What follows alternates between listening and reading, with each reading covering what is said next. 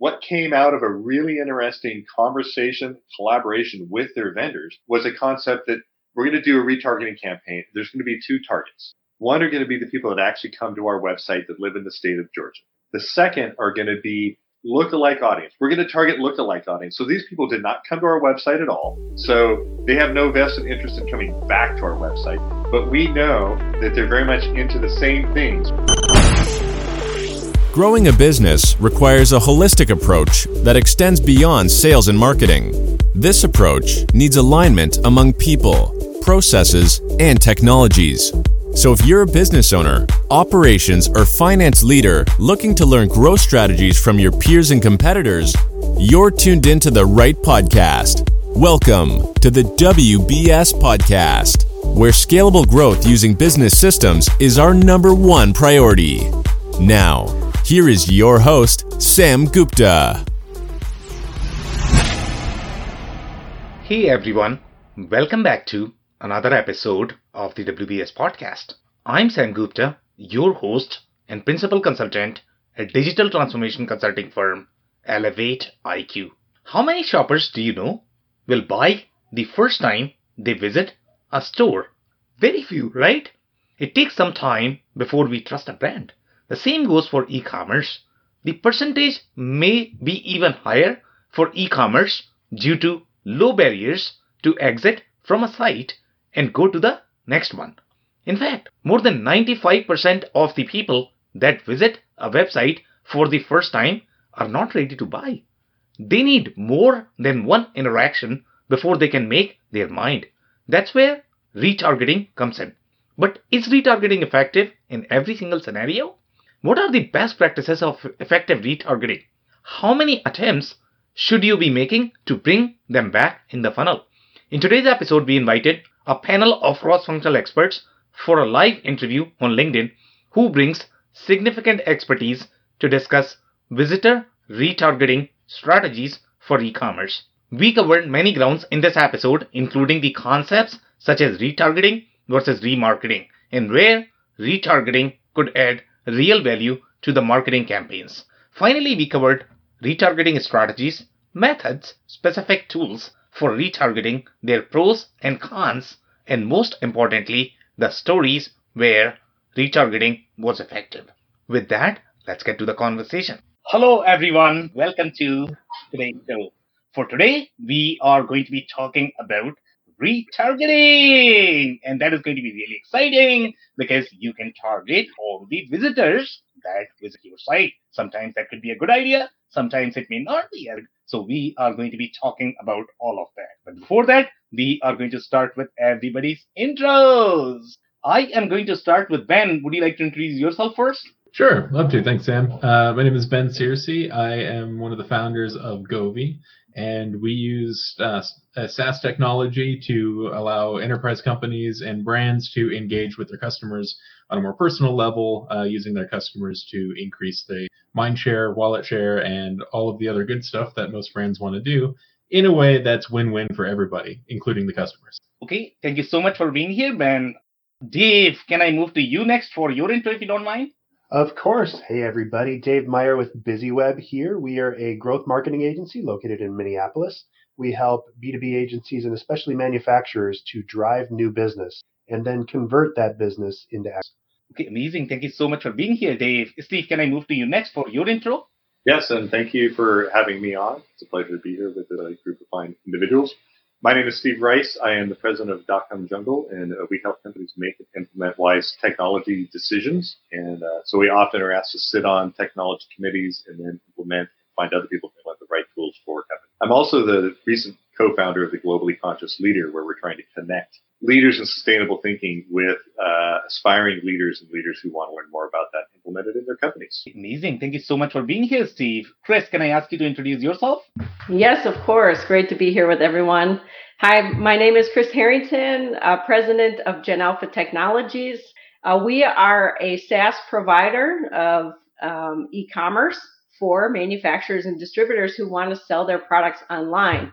So really, we're in the business of increasing equipment uptime, improving the parts ordering process, and ultimately growing sales online. So great to be here with everyone today. Thanks, Sam. Okay, amazing. Thank you so much for being here, Chris. Eric, can I ask you to introduce yourself? Yeah, thanks.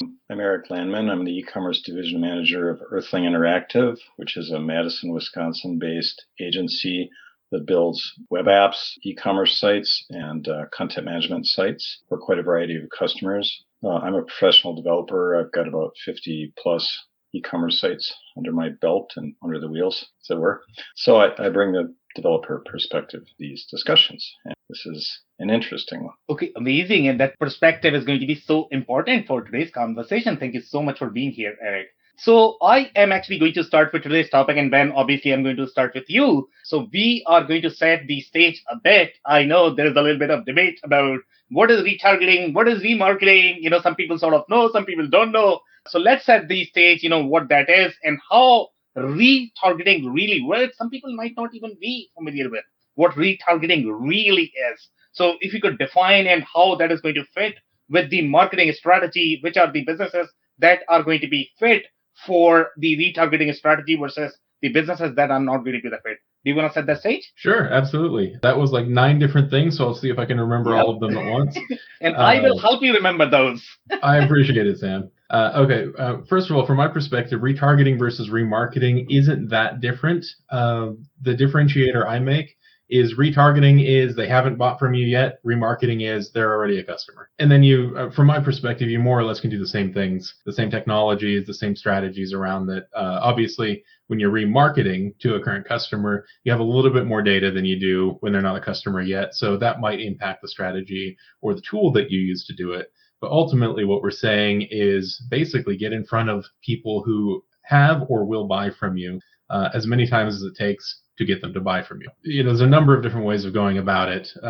But for those who aren't really familiar with what the specifics are, you go to a website and you look at new pots or something like that. For example, the other day I was looking at Caraway's new pots and pans, and they've got kind of like a whole cookware set because I like to cook pretty regularly and I don't like to use Teflon, that kind of thing. Everywhere I go on the internet at this point, there's Caraway pans. Or if they want to get really crazy, there's Caraway baking dishes. And then there's other people who are kind of tapping into that. That's an intent marketing thing as well. So I do get other brands. We can talk about that in a minute. But broadly speaking, what we're talking about is getting in front of somebody who's been to your website or has taken an activity on your website and showing your brand in front of them, whether it's more ads, whether it's reminders. I've even been successfully retargeted without an ad at all. It was a reminder to join a webinar that I hadn't signed up for. But it reminded me that, there's an interesting topic. I'd like to learn more about it. So I did join the webinar and I ended up buying from that company. So it doesn't just have to be seeing ads all over the place on the internet, but everyone's been tracked by something. They see an ad somewhere and suddenly they're on a news website and there's the same ad on the right-hand column. Yeah, so I mean, that in a nutshell, that's what retargeting is. And it doesn't have to necessarily just be ads. You can be getting those emails. You can see videos popping up. There's a number of different ways. Sam can show up outside your house with a bullhorn shouting like, hey, what about those pans you were talking about? I think you'd do it for the right price, wouldn't you, Sam? Yep, I'll do it. Awesome. So what else did you ask? So yeah, I think you covered pretty much everything. Overarching picture, I think that's pretty good. And I completely agree with your definition about the retargeting and remarketing. And sometimes people don't really know sort of what all you can do with retargeting. And I really like your use case about reminding people for the webinar. In fact, when you are going to be making the cold calls, I have seen people recognizing the brand. And, I was interviewing one of the guys and he said that, our target market was 70. And what we really wanted to do is we wanted to make sure they recognize the brand before we cold call them. So sometimes the targeting could be only for reminding people and just to provide that recognition of the brand. Because if you have a product offering that nobody really knows about and first time you are going, you are saying, hey, you know what? I am, .com jungle. And if nobody recognizes that, then that could be a problem. So this is one way of reminding those people. So I don't know if you have any other comments to add there. Yeah, just real quickly, there's you mentioned what are the industries that work for, and I agree with your point. Sometimes, I mean, you would look at it as brand awareness or regular marketing. I call it pre-marketing if I'm planning on retargeting, just because you want to do that kind of thing. But most industries can deal with it. I mean, there's a company I'll talk about in a little bit when we get around to, what we want to, some of the brands or the platforms that you can use. But most people are aware of their consumer-facing front and e-commerce side of things, but they've got a very strong B2B and including manufacturing side of retargeting available to them, because they can tap into intent data, which is another thing we can talk about shortly. There's a lot of stuff that can be done with it. And, in a lot of the cases, it's exactly as you described. Sometimes you just need to know the brand because we're targeting a very specific person and then retargeting them based on the actions that they've taken either on your website or elsewhere on the internet. But I also feel like I've held the mic for a little too long. I don't want to jump into what everyone else has to say here. Just so I'll pass it on at the moment. We'll see if you have any further questions. Okay, amazing. Thank you so much, Ben, for that. So I'm actually going to move to Dave. So Dave, I know you do a lot of work in the B2B services space. So in your experience, when you look at the retargeting versus remarketing, I don't know if you have anything to add there overall with respect to definition. Have you seen any stories where retargeting or remarketing wasn't as fit as you would have thought? Well, it's really important to think about the entire buyer's journey as you're looking at retargeting and remarketing, of course. Yeah. And key inside of that, of course, is to have the right systems. So if you have a CRM, if you have an automation system that builds this in, your job for, a lot of people think about retargeting and remarketing as driving towards a sale at every point. And yes, ultimately, that's the goal, but not always, especially in B2B, are you going to get people to make a huge purchase decision just by sending them a follow-up or by having it hook back up. A lot of times people think of remarketing and retargeting as, okay, well, I Googled for lawnmowers and then all of a sudden I'm on Popular Mechanics website and that same lawnmower that I clicked on before is showing up again. Well, that's great and that's good, but you can think of it almost as like a reminder that this was helpful to you at one point in time. And the goal of that follow through, which is the same as it was in the initial ad, the same as it was in the initial need identification, is a specific call to action. And so you're advertising for something, you're promoting something, you're trying to get them to click. And then if they don't take that step, then you're going to a couple of days later, a couple of minutes later, a couple of weeks later, remind them that, hey, this is something that you might need. And it's especially different in B2B because you're talking about a much more sophisticated sale. Yeah. And so instead, you're just trying to break it down into all of the component parts of that decision-making process.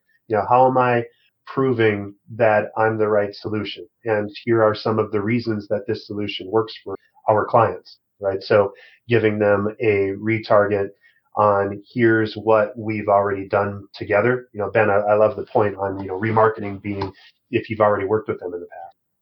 And in our case, it's probably just that they've responded to us, even if they haven't just bought from us. They have some sort of a idea of who you are. And so they're much more likely to open remarketing than they are retargeting, right? But the entire thing, you need to have 6 or 7, or depending on who you ask, 14 different touch points before people take a next step. And in B2B research, the current data is that 80 clicks happen before you ever contact or fill out a form in a B2B buying journey. So your goal is to reinsert yourself into those clicks, into that session, and get people just whatever that next step is in your buyer's journey. So your steps are lay out your entire buyer's journey and lay out ways to remind people with helpful and informative information. You might also have heard of inbound marketing, right? The idea of being as helpful as possible. And that's what you're remarketing and your retargets. I just had a question for Dave. You mentioned that 80 clicks, and does that vary by industry? Do you know? Yeah, I'm sure it does. Yeah, and I don't have specific data other than it's about 80 across the range, and that's Google data. When I go through my trainings with Google and all that stuff, they're like, yeah, it's about 80. That's a lot more than I would have guessed. And especially for considered purchases, right? If you're buying that lawnmower, you're not going to click on 80 unless you're super ADHD like me. You're like, oh yeah, I want a red one. No, I want a green one. But if you're looking for something that you're about to spend 6 figures on, you're going to do the research. You're going to visit 5 or 6 different companies, and you're going to research deep on each of those 5 or 6 different companies. I wonder if there's a correlation between ticket price and number of clicks. If you're buying a commercial lawnmower, it might be 60. If you're buying a dump truck with a plow for the county, Yeah. Might be more like 200. Well, that actually brings up a really good point. You need to match the value of whatever you're offering in your promotion to whatever the end result is. So if you're just trying to get people to fill out a form, you can ask for a pretty low barrier context. So maybe it's a quiz, maybe it's something else. If you're trying to get people to sign up for something huge, like fill out this personality assessment to let us figure out where you are, you're going to need to offer them the chance at winning a car, right? So it needs to be big in order to get them to do heavy stuff. Yeah, so I completely agree with Dave that the goal of sales, in my mind, especially when you are going through a very expensive purchase in the B2B, you want to go as gentle as possible. Your goal is to stay on top of people's mind as opposed to trying to sell, even if you are trying to sell a case study. Okay, people don't think that, you know what, I am adding value. No, you are not. You are overselling even if those are going to be case studies. So retargeting can really help in staying on top of people's mind, because the only thing you are doing with retargeting is they have your logo set in their head that, you know what, if I need an ERP, I need to go to Sam. If I need HubSpot, I need to go to Dave. If I have e-commerce problem, I need to go to Chris. Or if I have WooCommerce, then I need to go to Steve. So that's the positioning that customers are looking for, and retargeting can really help with that.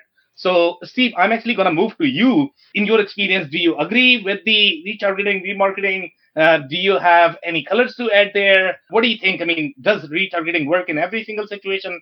How would you strategize around retargeting? So, first question, yes, I totally agree. Retargeting hasn't bought, remarketing have bought. And there's a gray area that I absolutely love because it doesn't fit inside the box, and I'll tell a story about that. As far as color, hopefully I'm going to throw a Jackson Pollock on top of everything because that could be really fun. We'll see what happens. So here's an example. We have this idea. Retargeting is for people who haven't bought from us. And the simplest mechanism for retargeting that I think the lay person will understand is that I went to, say, musician's friend, and I looked at a 2021 Fender Bassman amp.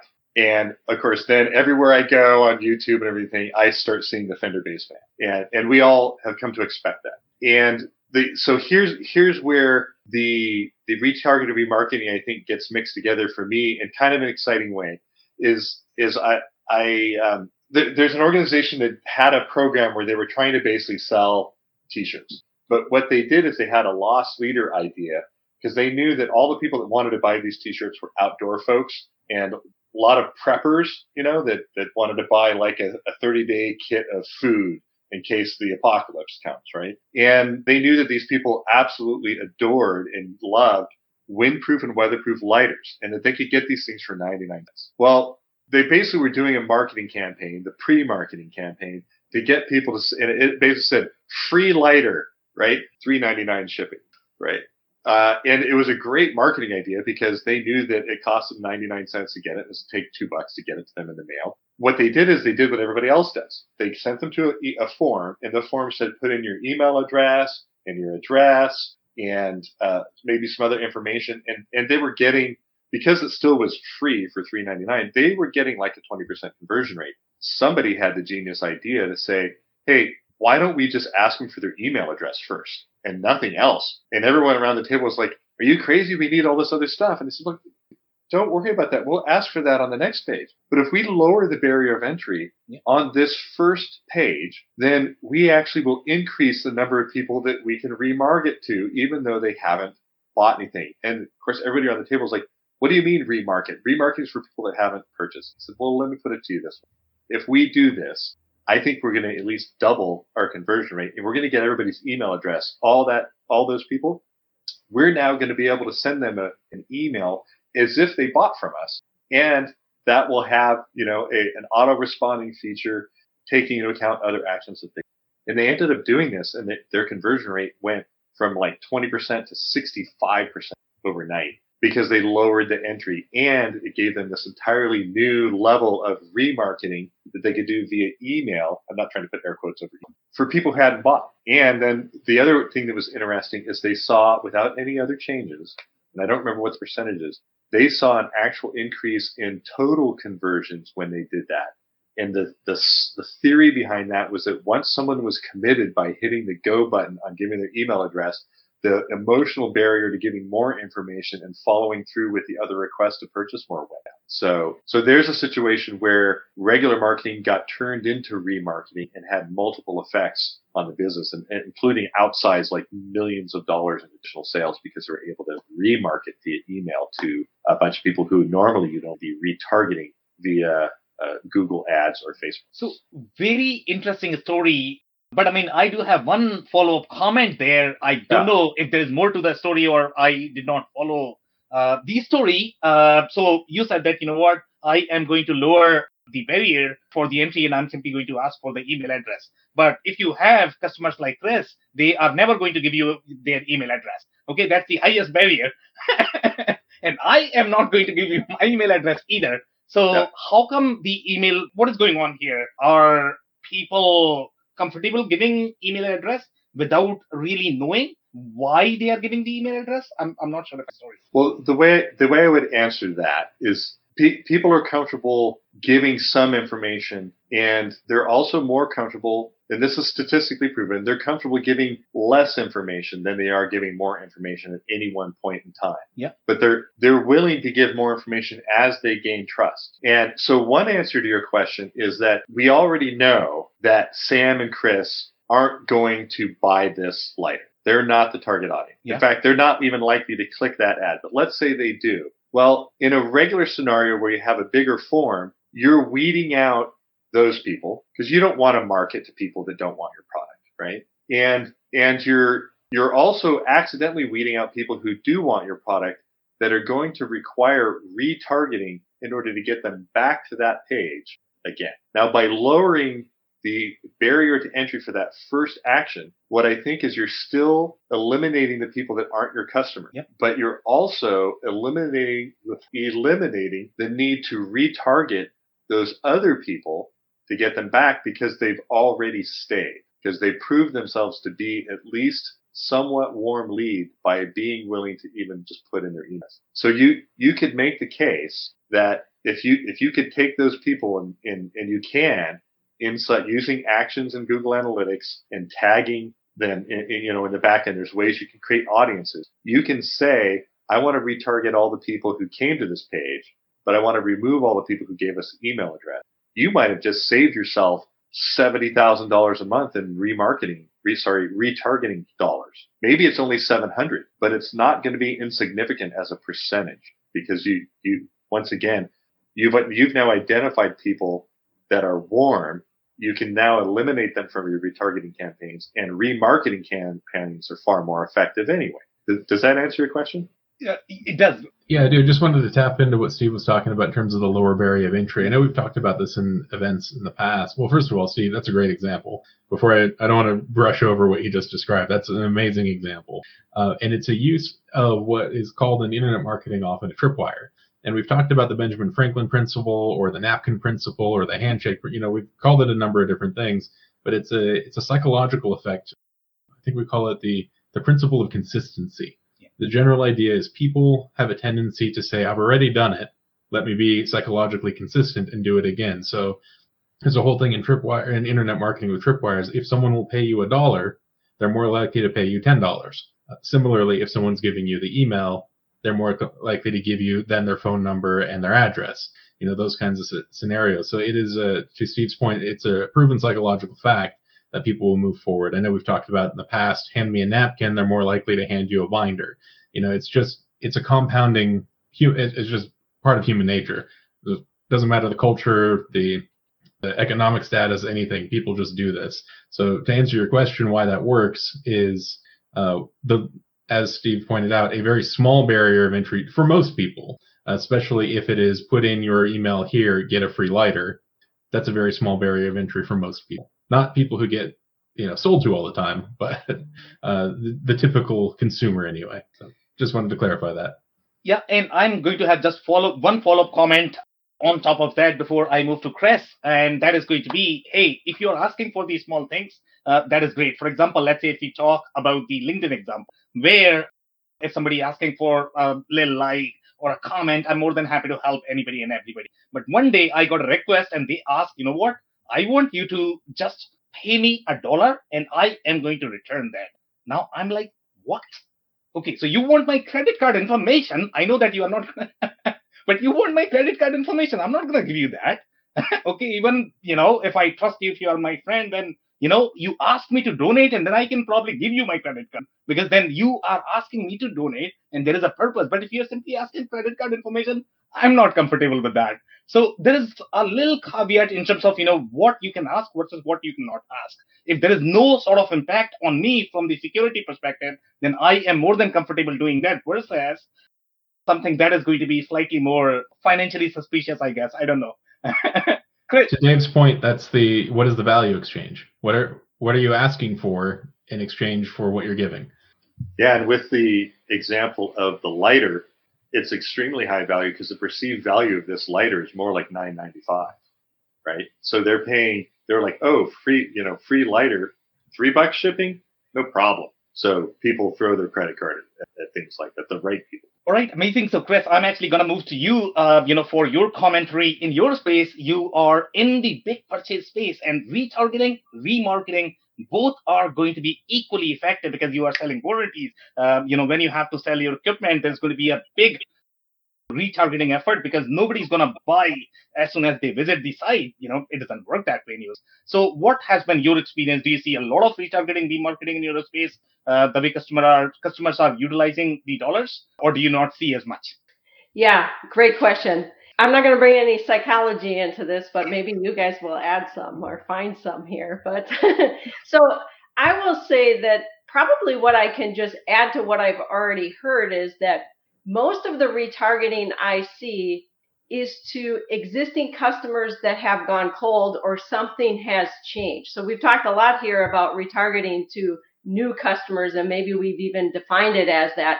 But retargeting, I do believe, can also happen to customers who are maybe, in my world, it's an equipment owner who owns an asset. They're using that asset, but maybe they haven't purchased from you in some time.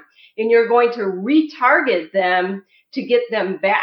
And I have a great personal example, more on the B2C side. In fact, I wore this sweatshirt today because I was recently retargeted. Okay, so I've been a Peloton customer for 6 years. I have a Peloton bike. I love my Peloton bike. I pay the subscription fee every month. And so you could say, for sure, I'm a Peloton customer. I'm this existing customer. I haven't purchased an accessory from Peloton since I bought my new shoes for the bike last year during COVID. So it's been a while since I've been to their merchandise site to buy something. And about 3 weeks ago, they sent me an email where they knew first that I was cold, right? I hadn't been to their merchandise area on their site in some time. And they basically, I went back to try to find the email today, but they basically were saying, we miss you, right? And because we miss you and we haven't seen you in a while, here's a 15% one use coupon. Come check us out. Well, I have to say that, yes, I bought accessories, I bought the shoes, but I really hadn't looked at their merchandise in some time because in the past when I looked at it, they were still relatively a new company. They had a limited supply of some things. A lot of their things were sold out. It was pretty pricey as compared to me buying a sweatshirt from somebody else. So at the time, I'm like, this merchandise isn't necessarily for me. But with the 15% coupon, it did drive me back into the site. And sure enough, I realized they have like 8 pages of selection of merchandise now. There were some things that I did enjoy. This happens to be one of them. So I ended up buying 2 sweatshirts with my 15% one use coupon. So that's a great way. So as I think about how B2B companies, the types of companies that I work with, what could they retarget? Because they probably have a lot of existing customers, right, who are buying consumables and buying some things from them. Maybe they used to buy a repair contract or an exchange program, but that exchange program has ended. A warranty, I think, Sam, you just mentioned that. extending a warranty is a great way. So your piece of equipment goes out of warranty and some type of an extension program or an exchange program. Those are great ways to find new revenue streams from an existing customer base that might not be purchasing that from you. And that's where I think retargeting can get really exciting. And you already have your customers' information. So it's just what ideas can you come up with that might be missing as an opportunity with that particular customer and just re-engaging with them. So, my advice too, and I think, Ben, you kind of mentioned this briefly, that you have to be specific and strategic when you're retargeting.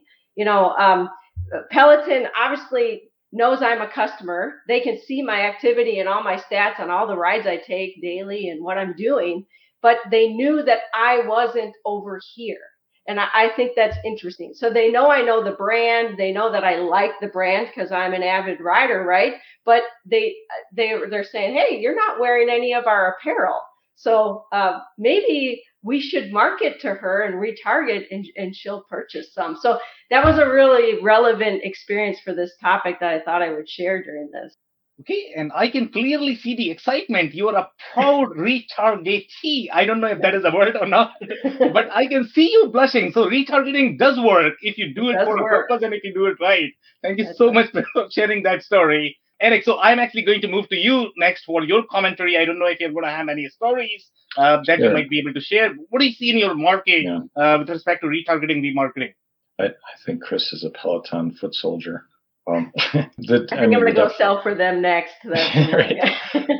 The definitions they all make sense to me very well described and quite eloquent. I wanted to relate a little experience that I had, which is somewhat along the lines of what Chris had, although not as cool. There was I spent a fair amount of time on outdoor sites. I'm a climber, so I think this might have been on the American Elk Club site where there was an offer for a new brand in the outdoor industry. They were giving away, basically it was camping seat cushions, like if you want to sit in not even a chair, but just a small cushion. One of the problems with being in the mountains is there's nowhere soft to sit, and I don't have a lot of padding. So I thought, oh, cool, free cushion.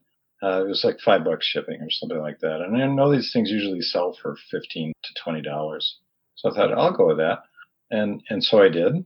And I cautiously, though, I did look at that form where they wanted all the information. To your point, Steve, you go, wow, am I going to give them all this information? But I did, and it worked out fine. They did, and I received a little air mattress, which was exactly what they said it was. It was very nice, and I'm quite likely to buy from them again because I could see and feel the quality of the product is really super nice. And then they did send me a few follow-up emails, and I subsequently have bought another kind of high-end air mattress for sleeping on snow, which is really nice. So that's a little anecdote about that. It works, and I don't buy a lot of stuff, so I'm a tough customer. Okay, amazing. Thank you so much for sharing that, Eric. So I guess the next segment is going to be really interesting, and we want to make sure that we are spending some time here. And Ben, I'm actually going to come to you, and this time I'm going to go really easy on you. Maybe I'll ask you, 6 questions. But we are looking at the different retargeting, and I don't know if you're going to have the next segment, so we want to make sure we are covering some of these things because they are super critical. Number one is going to be how many different methods are there as far as retargeting goes. And then obviously these strategies are going to be super important. And I know that there are specific platforms and tools that are available and are there for retargeting. So if you could talk about them and maybe their pros and cons. I'll help you remember those questions, but that's what I'm looking for. Appreciate that. So in terms of types of retargeting, I mean, it kind of depends on how we're defining that. You can look at it like website retargeting versus email retargeting or remarketing. At the moment, I'm using the word interchangeably because now that we've established it, it's going to work either way. We've got website, we've got email, we've got video. There's different platforms, so you could do search retargeting as well. So, you only show your Google ads to people who've already been to your website. So again, it kind of depends on how we are defining this.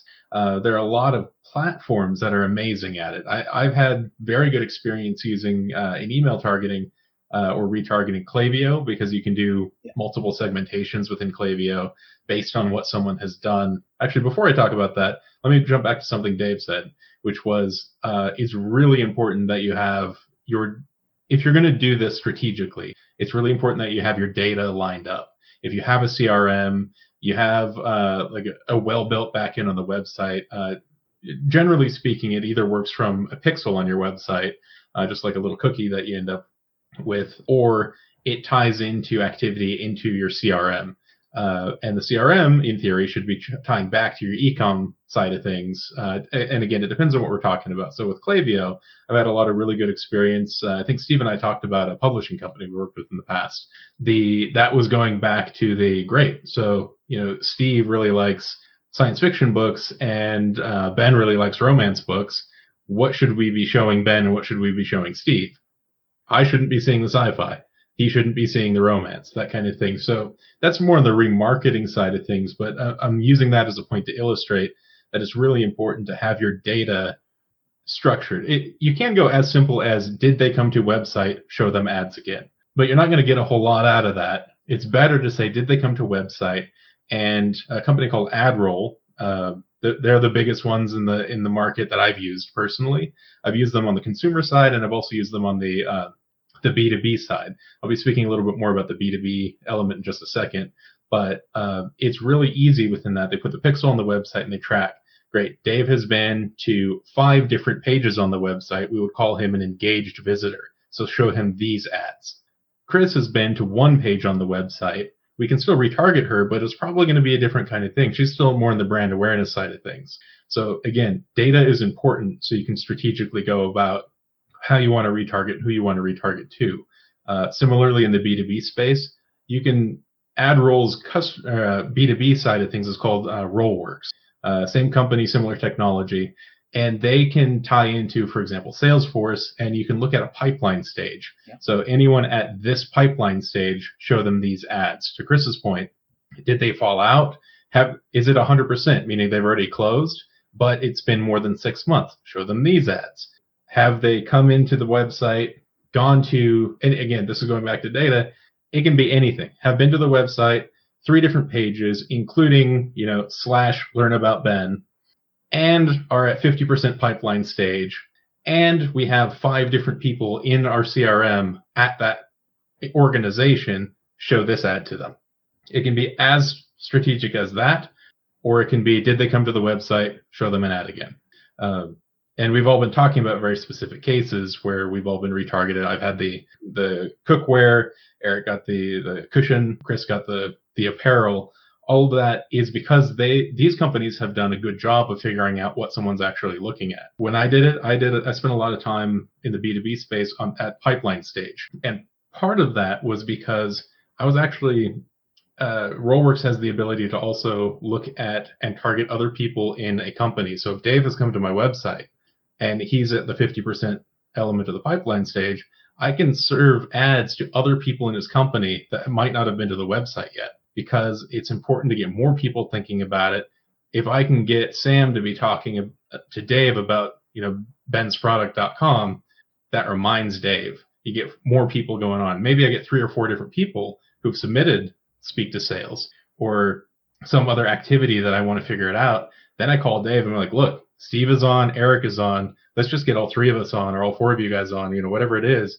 And let's just figure out what we can do. Because now I'm selling to the marketing department, the sales department, the operations department, whatever it is. It depends on what you're trying to sell and all that. But I just threw a whole bunch of information at you, and I don't really remember if I've actually answered your question or not. So. No, you did. Actually, you answered all of the questions. In fact, I'm going to have one follow-up question since you mentioned Klaviyo, and I have heard really good things about Klaviyo. Yeah. But then, obviously, Dave is probably going to have a lot of opinion about, HubSpot. Klaviyo is used more in the email automation space, right? Yeah. So in your experience, let's say if you were to describe the pros and cons of Klaviyo, where you would be using and where you would not be using, because I know that it's also used for some sort of, email automation. Is it for email automation or email targeting? So do you want to talk a little bit more about that? I used it when I was using it the most recently. I was using it for more on the email automation, but the automation was built off of decision trees that we had put together. So going back to the example of whether Steve gets the romance email, to Chris's example, it's very likely that they use Klaviyo for part of that. It ties into the CRM, it ties into the e-commerce element, so they know Chris has done. When you're building it out in Klaviyo, you would say it's a lot of if-thens. Yeah. If Sam has done this, then show him that. Or if Sam has not done this, show him that, depending on how you're building it up. So in Chris's case, it's probably if, I'm making this up, but if owns specific bike and currently paying a monthly subscription fee, but has not been on the website apparel section in 6 months, send this email. And so once you build that out, you don't have to think about it much anymore. And then it becomes automated. And at any point, anyone in the list, the email list, who has fit those parameters that we've decided, they hit that 6-month mark, they're going to get that email. So that's been my experience with Klaviyo. I'm sure it does it significantly more than that, but that's what I've used it for quite successfully in the past. It's just a matter of setting up those decision trees. What do you want to serve to the person based on what parameters? And that's marketing in general. This gives you more data to work with, so you can be more likely to be successful in whatever activity you're doing. Okay, amazing. Thank you so much, Ben. So now, Dave, I'm actually going to move to you. And obviously, in my mind, when I think of HubSpot, I was thinking of, this exact purpose. But Klaviyo is being used by a lot of, at least the consumer-centric organization. At least that's what I feel, because that is very well prevalent in the Shopify ecosystem. And obviously, the Shopify is very well positioned towards some of the B2C companies. They don't go in the B2B market. So from your perspective, I don't know if you're going to have any sort of perspective where HubSpot is going to be fit, where Klaviyo is going to be fit, any other tools, pros and cons, and then, different methods and strategies for retargeting that you see in your customer base. For sure. And I'm loving the different topics and the things that we're pulling in, because I don't do a ton of targeted advertising to our clients. We mostly do inbound and driving content through interest. And so this is really, really fun. So, using Rollworks to drive things in would be incredibly effective for some of my clients, and pulling that in and bringing them into what I like to call the choose your own adventure, right? So depending on what stage they are in their pipeline, I can then give them more of specific kinds of data. And what's really interesting, especially with tools like HubSpot, since they've brought out their new CMS or their website builder, I can build an entirely different website for customer X. So if I know that customer X has responded to one of my pipelines, or is moving between pipelines and starting to bring on, she's in one of my specific groups, I can customize that to them and say, here's the thing that I know that you're looking for, and cut out all of the extra stuff that would distract them from the extra options. And another thing that I wanted to back up into is one of the things that Ben talked about explicitly was targeting other people in the organization. And there's fantastic tools for that inside of most good CRM and other systems. So Salesforce and HubSpot both have ABM, account-based marketing programs and tools, and that's a perfect use of ABM, right? So you identify, here are all of my target accounts, and then you start advertising to those targets as well to make sure that everybody in a specific role at a specific organization is seeing the same message. And by the way, then I'm also giving them either my custom landing page or my custom entire website, and it just all works together. So it's super, super fun. And the final thing that I wanted to bring up is, as we're talking about these things, the key metric that we're looking for is some explicit action. So for most of us, it's a click. And what you see as far as the response rates from advertising to clicks, right, the click-through rate, is if you see something that has a high impression rate and a low click rate, what you've identified is something that is probably an engaging topic, right? It's resonating, but it's not sparking something high enough that they're actually going to take the next action. What the problem is with that, or the solution to that problem, is to tweak your content or come up with a more valuable engagement, right? So that's where your remarketing comes in. You can give them a sweeter deal down the road, right? So the box set of romance novels or whatever that might be, right? And then conversely, if you have something that doesn't get a ton of views but has an incredibly high click rate, then you found yourself a target market, right? So the people that respond to that very limited engagement. I thought I was going to get 10,000 responses, but I only got 100 clicks. But all 100 of those clicks, or let's be realistic and say 80 of those clicks actually resulted in a sale. I want those people on my list, and they're going to be hot customers for remarketing because I know that they're really bought into what I do. So using that data and starting to apply different ideas as to how to creatively use what the results are to make better decisions is where all this stuff comes in. So that's my thing. I use HubSpot for all this stuff, and HubSpot does remarketing. It does advertising inside of it. And that's the only tool that I use right now. So this is why I'm so delighted to have Ben and the rest of the panel on, because you guys teach me stuff all the time. Okay, amazing. Thank you so much, Dave, for that. And now I'm actually going to move to Steve. And guys, if you at any time you have a compelling story, you PM me. I am actually going to give you mic because you know that I love stories. So Steve actually PM'd me, and Steve has a story. So obviously you are going to share the story. But what I am really interested in knowing is going to be if you have seen any sort of retargeting methods, any sort of strategies for retargeting, any tools that you have seen in the for retargeting and their pros and cons after you are done with your story. Okay. Well, I think this story is going to be about strategy, and it can be applied with all the tools that Ben listed. And this is a pure retargeting story. And so we were working with a client who they wanted to figure out, the question was, does retargeting work? So then the next question was, well, what's the measurement of whether it works or not? And they had run some campaigns for retargeting that went back to their website, and they weren't especially of interest. It wasn't like they spent $10,000 and got $100,000 in sales. It was more like they spent 10 and got 5.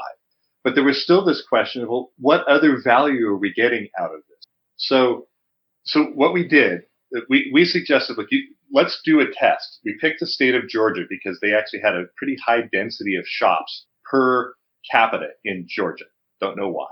And we decided we're going to do a retargeting campaign to Georgia. So they went to their Georgia vendors, so this is a manufacturer, and they said, okay, we want to do this retargeting campaign in your state.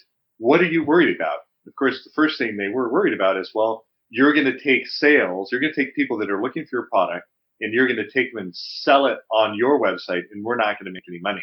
And they said, okay, that's completely legitimate, but what if we could figure out a way to use this retargeting as a branding play so that we could get people to be aware of our product more often so that they would come in to your store. And then the question was, well, how are you going to do that?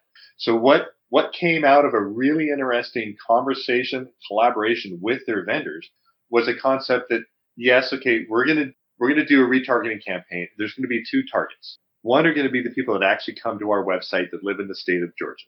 The second are going to be a mirror population. What do they call it? It's a similar audience. I forget. Lookalike. Lookalike audience. Lookalike audience. We're going to target lookalike audience. So these people did not come to our website at all. So they have no vested interest in coming back to our website. But we know that they're very much into the same things, or at least Google or AdRoll or one of these companies is telling us these people have been identified as being similar, a lookalike audience to the one that we already have. And not only we have to send them somewhere, and Google won't let us send them to you. It has to come to us. So we're going to we're going to send them to our landing page where they can put in the zip code. And then so that we're not really going to try and sell. What we want to do is what we want to do is saturate Georgia with our brand image to get people to come to your store. But we know they're going to click on our ad. So the first thing one of the things they did is, okay, we're going to send them to the store finder. What we realized within like 24 hours is, hey, wait a second. When someone goes to the store finder, they type in a zip code. The URL up top says website.com/store finder ? And then has I forget what the identifier is for a search. I think it's search equals, and then the zip code. So we went and changed all the ads. I should back up. We also made the results page for a zip code lookup had the tracking code for a conversion, an action conversion in analytics that was then fed into an audience that was fed back to Google AdWords for the retargeting, right? So anyone who actually clicked on it, anyone who came to the website or looked like they were coming to the website would actually get retargeted. Anyone who actually came to the website would become a different type of audience, but also if they put in a zip code, they would be much warmer, right? But mostly we were just trying to track for the companies how many people put in a zip code versus bought something. And we also, one of the strategies was to do this in the summer months where there were no Black Friday sales. There were no other marketing things happening with these companies that could skew the results, because what we wanted to find out is how many people would go into the store after seeing it. And after 60 days, they found they had some sales on the website, that the manufacturer had gotten some sales, but the retailers were reporting a 10 to 12% increase in sales of those products in their store because of this marketing saturation campaign. So that's a really great model of recognizing that retargeting isn't a lot of marketing people think that retargeting is a bit of a black hole, because they don't see the value in retargeting, because they, like I said, sometimes they spend $10,000 and they get $1,000 in sales. They might not actually be measuring the other effects of people going into stores. And these are the same marketing people who will spend $110,000 to be on the back cover of Outside Magazine that you cannot measure, right? Because they think it's good for branding. So that's my final point. It's a strategy. You need to be thinking of retargeting as something similar to purchasing a magazine or ad or a TV ad in a location. And if you can figure out how to measure it in this little way that we did, that was just an experiment to find out what the answer might be, so we can make more decisions. So like Ben said, it's all about data and analytics. Okay, amazing. Thank you so much, Steve. So Chris, I'm actually going to come to you. So you know what I'm looking for: methods, strategies, tools, and their pros and cons. Yeah, the one thing we haven't talked about much here is abandoned cart retargeting. Yeah. So maybe just a very well-known strategy for those that have e-commerce. Those people that have looked at something, they've put it in their cart, that typically tells you there's an interest or a need, one or the other. And if they didn't purchase it, you can use email marketing for retargeting anything that was left in the cart. So that's one that's obvious. I have to say, on the B2B side, while I do believe retargeting works, I don't think there's enough of it being done today. So there aren't a lot of strategies that I can report on that our customers are using. I know, when we talk about utilizing data to ensure that we are targeting customers with specific strategies, something that Dave said earlier is true in our world too, that sometimes you'll have a customer come and they are always doing this one thing that you want them to do. In our world, that could be that when a customer comes to an e-commerce site, every time they search for something, they buy it. Okay. So that something brings value to your customer base, and it must be at the right value point for them to make a decision. So now you can look at your customer base and say, who isn't searching and buying that thing? So you can look at the opposite behavior and say, hey, all the customers that search this thing, they end up buying it. So apparently people love this thing that we do. Maybe some people don't know we do that thing. So how can we can target them with this thing that everybody else loves? And that's a great way that I've seen strategies on the B2B side to open the mind of additional products that could be sold. Okay, amazing. Thank you so much, Chris. So Eric, I'm actually going to come to you, and I am looking for if you have any comments around the methods, strategies, any tools that you have seen, pros and cons. I do, yeah. We've got a customer that sells to primarily facilities managers and architects and planners. They sell commercial quality outdoor furniture, so benches, planters, things like that. And a lot of it can be customized with special colors. They got some fancy designs, so it's pretty high-end stuff. They use a number of pieces to lure in and attract and manage their customers. They do some retargeting, but some of the other pieces are they have a quotation system, because a lot of these people that they're dealing with are architects, and they may want some pricing, some fixed pricing that's good for, say, 4 months to stick into a proposal. may or may not turn into a sale, depending upon if they get the project or they don't get the project. So that's an easy one because that goes straight into their CRM. In this case, their CRM is HubSpot. But they also have, and they've found a lot of traffic from a chat system where they can talk directly to a sales rep and get some fine-grained information that they may be looking for immediately. That also goes into HubSpot as a different form of contact. So those two streams can be tied into one person or organization on HubSpot, and then they can do their, and they do their retargeting from that particular platform. Another one of my customers, just briefly, is more in the B2B space. So that's much more higher value projects, be say $5,000 to $75,000. They use SharpSpring, and it's much more of a high touch kind of situation where we get a lot of information. They will actually call and have meetings even for these projects because, well, you can't do that if you're selling little lawnmowers or something, but this is a higher value product. So I think my point is the tool that you use, whether it's Klaviyo or AdRoll or SharpSpring or HubSpot or whatever, to some extent might be determined by your market and what you want to do. Also, I don't know what these things cost, but I'm sure there's quite a variety of price points for these systems. So you could probably spend a whole lot of money for things you maybe don't. Okay, amazing. Thank you so much, Eric, for that. Ben, can I ask your closing advice? Yeah. Actually, that's a great point, Eric. And I think what I was thinking about for the closing advice is be intentional about what you're doing with anything in marketing, but figure out what result you're trying to get out of your retargeting before you just jump in and say you need it. But I do highly recommend looking into it because I think most businesses can benefit from it as long as they're intentional and strategic about it. Okay, amazing. Thank you so much, Ben. Dave, words of wisdom.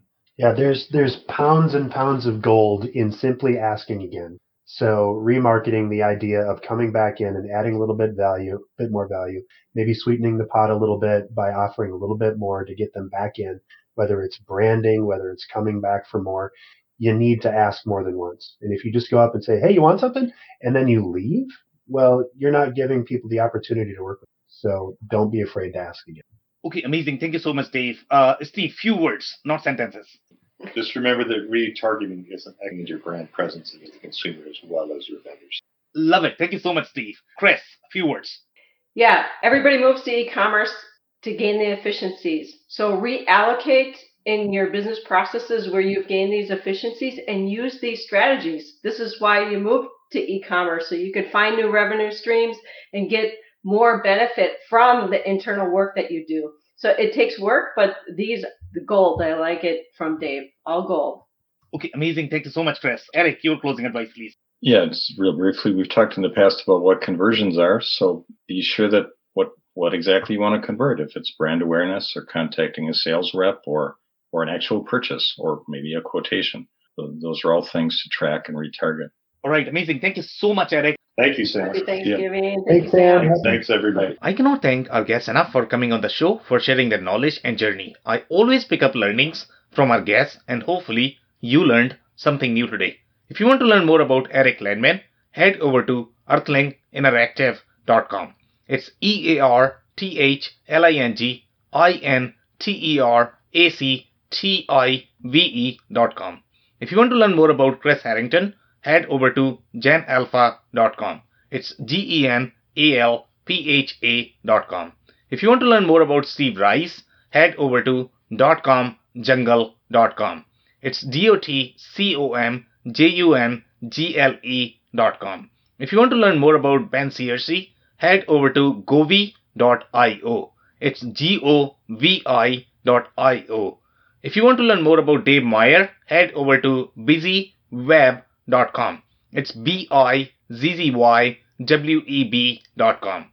Links and more information will also be available in the show notes. If anything in this podcast resonated with you and your business, you might want to check other related episodes, including the interview with Daniel Engelbretson, who shares his insights into the demand generation strategies for new product development. Also the interview with Steve Rice, who discusses why congruence is the most important factor to optimize product category architecture, navigation, user experience, customer journeys, and campaign design.